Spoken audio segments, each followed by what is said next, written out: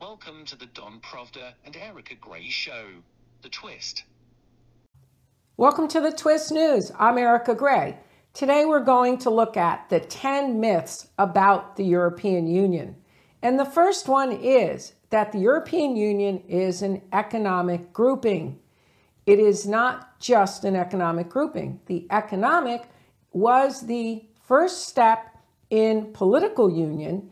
It was a political union from its inception, but the economic was orchestrated to be the path to the political. Now to myth number 2. The European Union is going to fall apart. Now this has been going on for decades, and it's clickbait, and a lot of articles have talked about it. Every crisis that the European Union has, that it's going to fall apart. Not only is it not going to fall apart, but it wasn't going to fall apart then.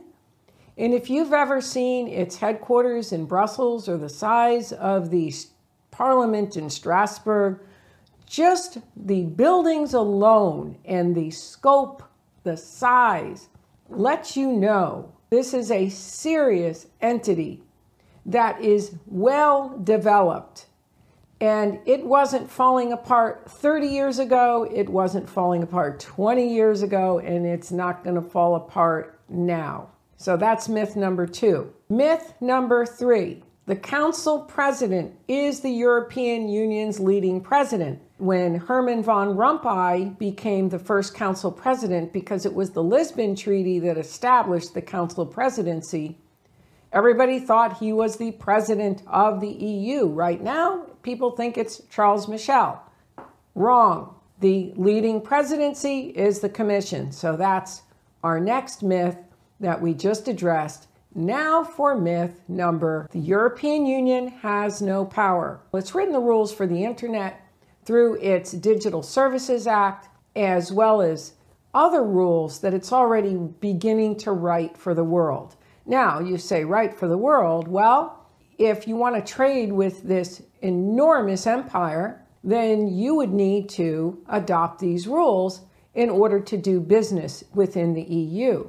So in a sense, if it writes rules for itself and companies within the EU have to follow them, guess what? Companies around the globe have to follow them. And Emmanuel Macron, when he spoke at the Netherlands, stated that there would be a reciprocity clause, which means that if you're going to trade with the European Union, you're going to have to adopt some of its laws. And guess what? He emphasized that these laws would not deal with trade. So that is the next myth that we just addressed. And number 5, Germany leads the European Union. Now, this has been a myth for some time. Actually, Germany is contained within the European Union. Originally, the European Coal and Steel Community of 1951, which institutionalized the coal and steel of France and Germany, did so that it would contain Germany and help to eliminate war. And the common market also formed for that purpose in 1957, which just elaborated and added another dimension to the European coal and steel community. The idea is that many believe this because Germany is, and was for some time, the leading economy in the European Union, the strongest economically. But Germany and also France are part of the German-French axis, which those two nations have always been the axis of European integration. So those who said that Germany headed the Union, missed out on the French part or the French-German axis, but also the fact that Germany was contained within the European Union, and part of the reason for the formation was to contain Germany. In addition, Germany is prosperous because of its trade with the European Union and because of it being within the EU. So another myth, people looking at Germany as if Germany became very strong on its own, by itself, was now heading the Union and will be responsible, some even teach, for the reemergence at a future date of another right. Well, wrong. Myth, myth, myth. Number 6, the European Union is democratic. Now, I like to talk about its brand of democracy. It does have a different brand of democracy than other democracies, but it is not democratic because there is what is called a democratic deficit, which has to do with its voting procedures and also the powers not necessarily being fully balanced.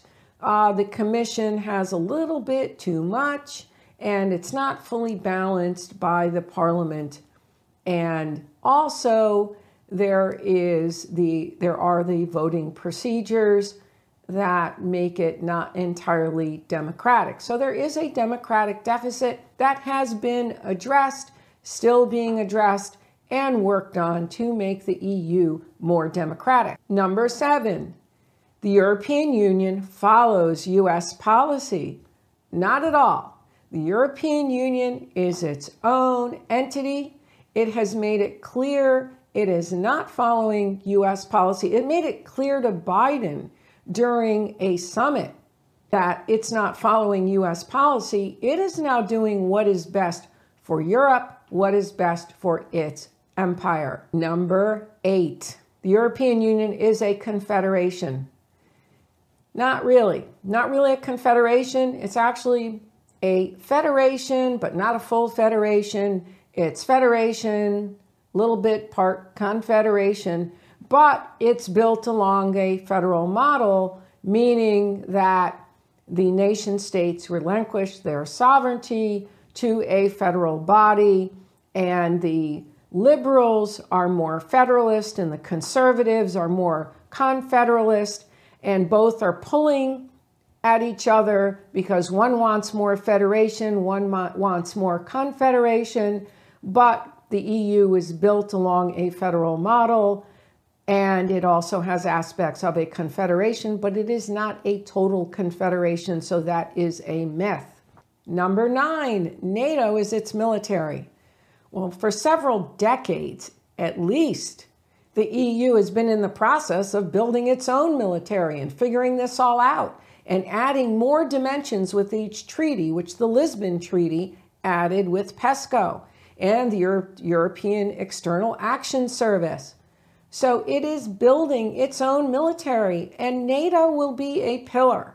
NATO will not be its military, but NATO will serve another purpose. Now, the United States likes to think that NATO is the European Union's military, but this was the point that was made clear to Joe Biden that it is not. But NATO will be a pillar. That's it. And number 10, the euro will fail.